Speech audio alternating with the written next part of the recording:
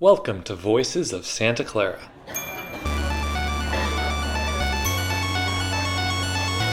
Having a good idea doesn't get you stuff. And if we'd hit those, there would have been an explosion. We would have died, obviously. Scholarship should cultivate the virtues. Worry more about, am I searching for what I should be doing next in the world? Hi everyone, welcome to the Voices of Santa Clara podcast. I'm your host Gavin Cosgrave, and I'm a junior, and on this show I interview some of the unique and interesting people on the Santa Clara campus. Today's guest is Dr. Robin Nelson. She is a biological anthropologist, and her work focuses on using evolutionary theory to learn about human, social, and health outcomes. She's done research in Jamaica on child development and the role that adult figures play. And in this conversation, we start with Dr. Nelson's story of finding biological anthropology as a college student at Brown and what surprising ideas she's learned from her research. Then in the second half, we really dive into some hot topics around the intersection of gene editing, biology, oppression, and systems of power.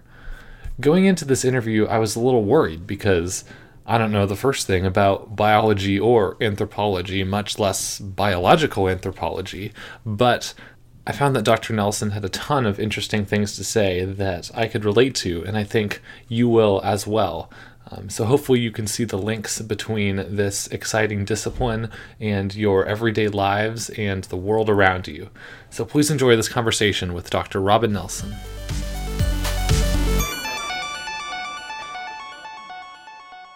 So I'd love to start out by asking, what was your life like growing up, and how did you kind of get interested in the subject that you're now dealing with today? So I was always interested in science topics as a child in school. I always found health pretty fascinating. Even when I was young, I would gravitate towards stories about illness and things like that. I just thought that thinking about people's health was pretty interesting, even in high school. I thought that I was going to go to med school. That was always my plan. And I think that I thought that because for a lot of kids, you are taught that there are a few clear paths towards a successful life. And if you're lucky, one of those falls within your areas of interest. And so for me, you know, if the options were law school or med school, which is what kids growing up in the 80s were kind of taught, med school was it. I was interested in health stuff. Okay, I'm going to go become a doctor. That's what I'm going to do. I got to college and I started taking my pre-med classes. And I also took an anthropology class. And it was okay. Kept taking my pre-med classes. And then I took another anthropology class. And the one that kind of changed my mind was a class called AIDS in the International Perspective. And at that time, I did not know that there was something called medical anthropology or biological anthropology. In my mind, I was going to bring these amazing topics together. I was going to do all this pre-med stuff I was doing, and then I was going to study all this anthropology, and I was going to mash them up and make this new thing. And we had someone who was actually quite famous come to our class and talk, and I didn't know that he was at the time, Paul Farmer, who studies HIV AIDS in Haiti, and he studies TB as well. He came down and gave a guest lecture in that class, and I was like, oh, there's already someone who kind of does this stuff.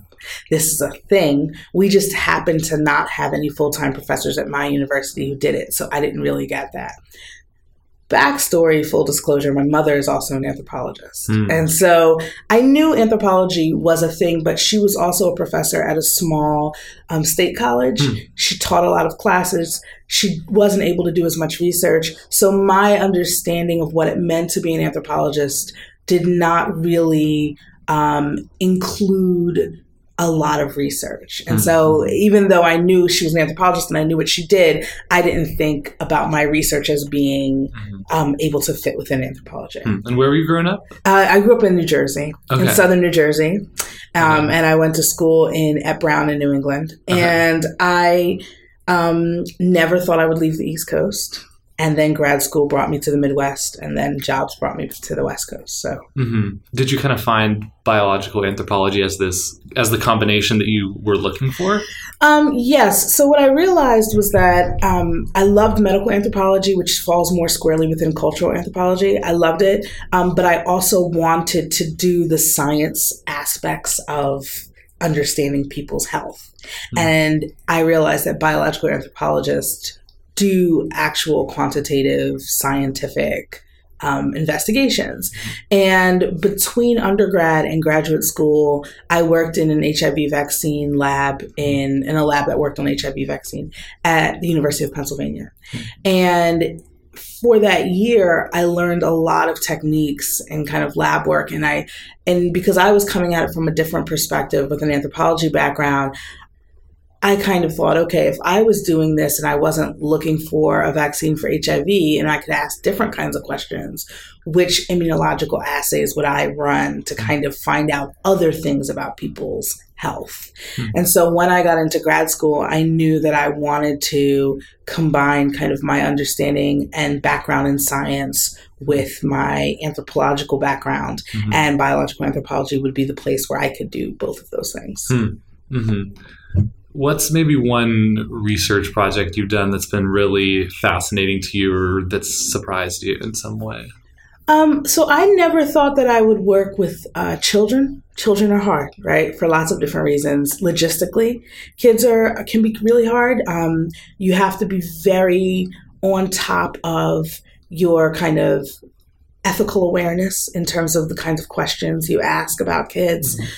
You want to be incredibly sensitive to any experiences that they're having. You as an adult bring a certain amount of authority to that conversation. And so it's just challenging to work with kids. So I never thought I would work with kids, but I do my research in Jamaica. And one project that I became interested in were kids who were living in children's homes. Children's homes are kind of what we would call orphanages.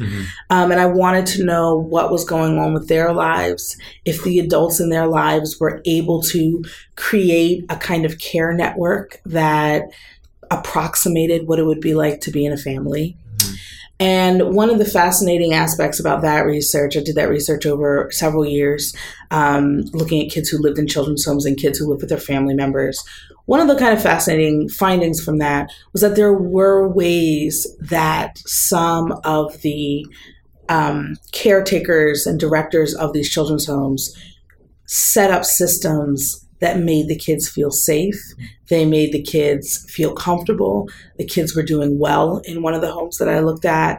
And it had a lot to do with their kind of psychosocial adjustment and attachment to adults. So if the caretakers were able to give the kids an adult that they could connect with, the kids did well along a lot of different metrics, how they were eating, how they were feeling, how open they were in talking about their emotions. And I found that kind of fascinating because growing up, I kind of came of age at the moment of the fall of the Soviet Union. And so we had images of like Romanian orphanages, which were really struggling. Kids were really kind of neglected. There were just a lot of kids struggling. Along with this pop culture image of like Orphan Annie or Oliver, right? So my idea of what an orphanage was like these kids were really going to be in trouble. And so my hypotheses in my head were very unidirectional. Like the kids were going to be doing worse if they were living in an orphanage. And to see the creative ways with very low budgets that these caretakers were able to kind of figure out how to support these kids was really encouraging. So do you think that's still like a problem, kind of the children's homes phenomenon, or like what action did the research make you want to take? Yeah, so I actually was able to, the funding agency that supported that research is called the Wenner-Gren Foundation, and they do specific fund anthropological research. One of their funding avenues is to go back and disseminate the research that you found, which we don't always have. I mean, we should always do. You don't always have the funding to do, right? So they're making it possible for you to do just that, And so I was able to kind of go back and speak with some folks in Jamaica about what we found. I was able to go back and speak to some of the directors again about how they felt like they were coping in their children's homes, just to kind of talk about what they felt like their limitations were and what I found in my research about what was actually helpful. Do you think there's any lessons like we can learn in the United States from the models you were looking at? Yeah, so one of the really interesting things in the U.S. is that for the most part, we got rid of these big kinds of orphanages. We shifted towards a foster care system, for good and for bad. The idea and the intention was kids shouldn't be kind of housed in this massive situation. They should be in kind of one-on-one family settings and that kind of thing. But we know that the foster care system has lots of challenges. Kids get moved between homes quite a bit. And so I think, the lesson that we could take away that I know folks who work with children in the foster care system already know is that attachment is key. Kids need to feel like there are adults in their lives that are reliable and trustworthy and dependable, and that they can always kind of turn to them. And the closer we can get to kind of giving kids that stability, along with other things like stability at school and stability with, food and healthcare and that kind of thing, the better off they are when they start to age out of the system. Yeah, I feel like in the United States and maybe especially Silicon Valley, there's kind of a culture of individualism over a family-centric culture, right? Which a lot of other places in the world have a much more family-centric culture. So I don't know, do you have any thoughts on that or how those compare? I mean, one of the interesting things about Silicon Valley is that what we have is this influx of folks at a particular moment in their careers, right? Which is like really kind of early career.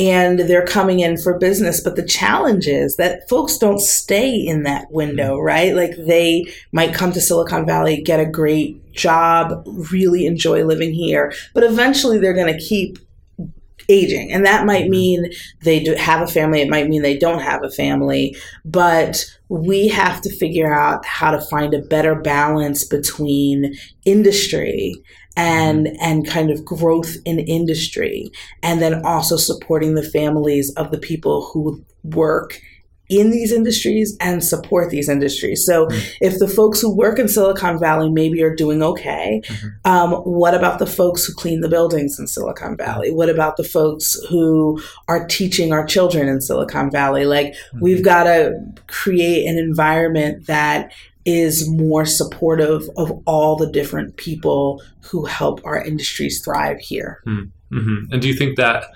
cultural difference makes it like more difficult for families in the United States, or that at all contributes to like kind of the loneliness epidemic that absolutely we're facing? Yeah, absolutely. One of the things that people don't really tell you, and sometimes I tell my students, especially as they get closer to senior year, is that the professional career trajectory that many of us are on is going to take us away from our families. And it doesn't have to, but it often does. So you go somewhere else for grad school, and then you get a job maybe in that area because that's where the networks are set up from your faculty who are going to help you network and get internships and that kind of thing. And so then maybe you meet folks out there and you build a whole life there, but the life you grew up with is somewhere else. And we're not necessarily clear about how challenging that can be to be completely uprooting your life and moving around. And we're also not entirely honest, I think, and not in a way that's like deceitful, but we just don't focus a lot of energy on how challenging it is to raise children without that support network, or to take care of elderly parents without the systems that are built in that allow us to be close to family. And so I think it does get very difficult, and we end up kind of having to support people from very far away, for elderly parents or siblings who might get sick or anyone. And we end up trying to find daycare and schools and all these other people who can help us support our families while we live far apart from folks who would probably be very interested in helping, but they just live quite far away. Yeah. So is there some balance between like being close to your family, but also wanting to like explore and see different parts of the world? Because there's got to be benefits from that too, right? Yes. I mean, one of the things I think is fascinating is that like me at my age now, I'm not quite the same person that I was at 22 when I was like, I'm going to go to grad school in anthropology and I'm going to like travel the world. Like initially, truthfully, I have 2 children. I wasn't going to have kids. I had my backpack and I was like, I'm going to see the world. And I think that there is great value in getting outside of your home environment if you can. And that might not mean traveling the world. That might mean like going to communities near your home that you have never kind of spent any time in, right? But getting outside of your comfort zone and really learning something new about other folks and allowing that to kind of challenge our own perceptions of ourselves and how we think about other people, I think it's incredibly valuable. I also think that there's a moment when you're like, okay, that was great. Now I probably would really appreciate being able to come home to the same place every single day and have a reliable set of friends and family that support me. And I'm going to build a life in that way. And not everybody has the opportunity to kind of pick up and go and travel and then settle back down later. But I think there are ways to kind of really say to ourselves, what don't I know about my community and what do I need to know in order to better understand how we are all kind of connected and working together? Yeah. I saw you had taught a class called The Biology of Poverty. And so I'm just so curious, that title, you don't think of those 2 words as going together. So yeah, what is that class? So that class, I kind of love teaching that class. I will also say it is not the cheeriest topic, as you might imagine. So what that class is about one, how we make real differences between communities. So we kind of start the conversation talking about how race is actually not a biological concept, but meaning that it's not scientifically valid, but how historically we have kind of made it real via segregation and different policies and slavery, et cetera, et cetera. And then, so we talk a little bit about that, like how biology becomes a way of kind of understanding difference between people. And then that creates its own caste system, right? And we also talk about in that class how poverty itself becomes embodied. So who is more likely to live in areas where there are environmental toxins? Folks who are poor. What communities are more likely to experience poor sleep and all the negative effects of poor sleep, noise pollution, folks who are poor, right? So we talk about all these different factors that kind of influence your biology because of your class situatedness. We talk about pregnancy, we talk about childbirth. And so it's kind of in the end, this way of kind of understanding how biology and poverty feed into each other like a loop. Yeah.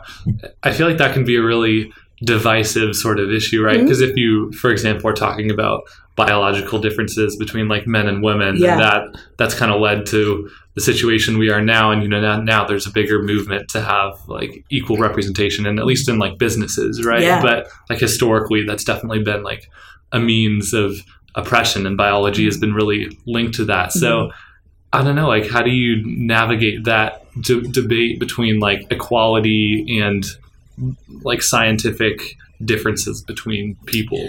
That's a really, really good question. So one of the things that we talk about quite a lot in this class, and I talk about a lot in my research and things like that, is how much difference is actually meaningful and things we need to know, right?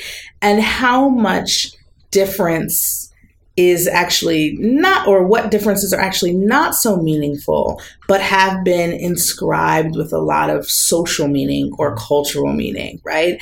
And so we often say things like men are taller than women, men are stronger than women, right? And most people would assume that those are well accepted kind of biological facts about men and women. When you actually kind of look at the science, these are overlapping normal curves, right? Mm-hmm. And so when you look at kind of men and women and how different they are in height, like around the world, they overlap quite a bit, right? Mm-hmm. So at the far extremes, you have very short women like me, mm-hmm. right? And you have very, very tall men like a LeBron James, mm-hmm. right? Or a professional basketball player. Mm-hmm. But everybody else in the middle, there's actually quite a lot of overlap. And so when we start kind of talking about, okay, men and women are different, how do we navigate this? We really try to kind of get down to the bare bones of what differences are kind of meaningful and useful for us to think about, mm-hmm. and which ones have been given a lot of like value because of kind of patriarchal practices, really. I also try to kind of get away from thinking about binaries. Like we talk about kind of intersex communities. Like folks don't typically think, oh, well, intersex communities, that's just a small little bit of the population, right? And I heard a researcher say at a conference once, actually, the intersex population around the world is the same percentage of people who have red hair. And we wouldn't necessarily think, we don't think red hair. We think of it as kind of rare, but not that rare, right? And so I try to point that out to my students that these kind of binaries that we set are actually far more complicated than we think. And instead, what's going on, rather than this being some hard and fast biological truths, often are a lot of kind of social conventions and cultural shortcuts that we make to group people. Yeah.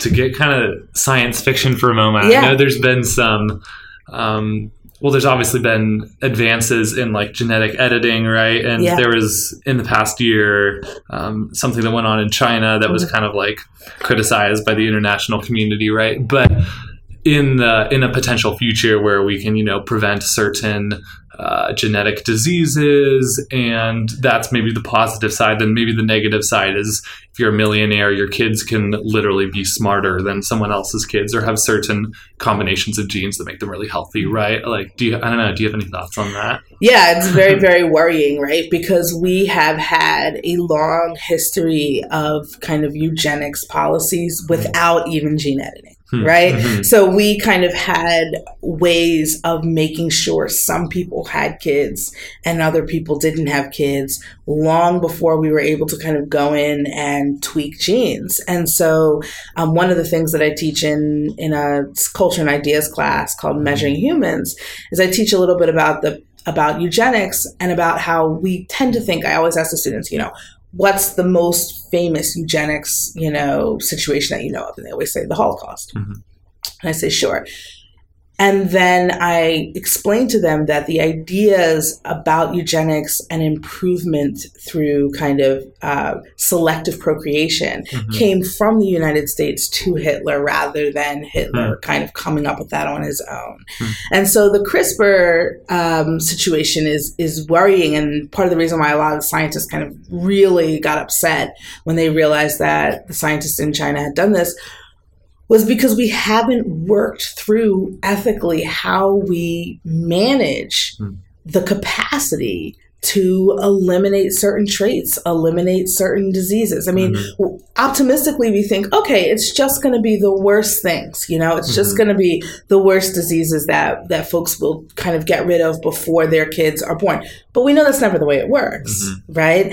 Like science doesn't happen in a vacuum. Science happens within very specific cultural and social milieus. And so when we start thinking about gene editing, we're baking into it all the other biases that we bring into our lives. Yeah, well, maybe the counter argument is you mentioned self-improvement, right? So I feel like the differences between maybe a child who had two really supportive parents and is like constantly reading to them and they're in all the best schools and then they're picked for the all-star team and just kind of leading that life of privilege perhaps ends up in like a totally different place than someone with a more dysfunctional family situation, right? So And then there is kind of that culture of self-improvement too, especially in Silicon Valley, right? So obviously the biological side is like a different level to it, but like these are differences between people nonetheless. Yeah, absolutely. I mean, I think the challenge becomes when we go from individual intention, right? Like I got up this morning and ran, and I felt real good about that, right? You know, like I am doing my own like self-improvement stuff. But the individual intention stuff often gets baked into structural inequalities, right? And so that when we move away from thinking about it as like, I would like, in the schools is a really good example, right? I would like my kid to go to the best schools. All parents want their kids to go to the best schools, right? Like we know that. We also know that property taxes support schools. And in a lot of states, it's local property taxes that support schools. So you got a whole bunch of parents who want their kids to have the best experience. But what you have is kind of inequity with regards to wealth and property taxes, right? So you're going to have some parents who say, look, it's not my fault. We have money. We live in the nice neighborhood. Our kid goes to the nice school. You need to improve yourself, right?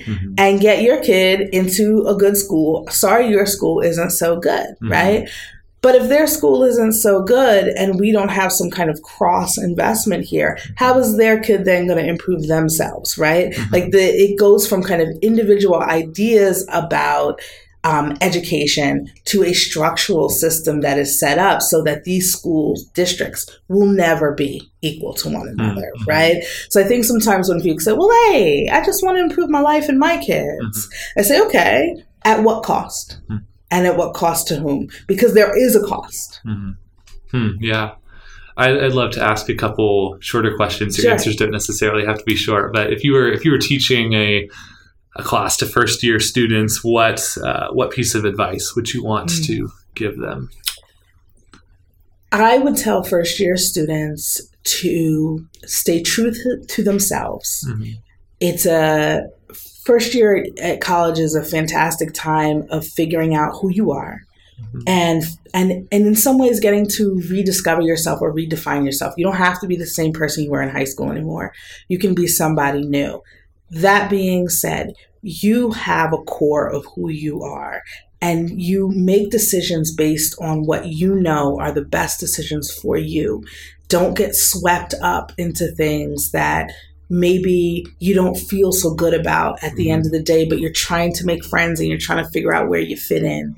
Take a step back. It's college. There's always going to be a group of friends that you can find that will support the things that you're interested in and will support you. So stay true to yourself. The second thing I would say is be thoughtful about your studies. And make sure you give yourself enough time for your work. College is such a social moment, you know, that it can be almost like the academics are running parallel to kind of the development of your social life. Not that the academics come first for everyone.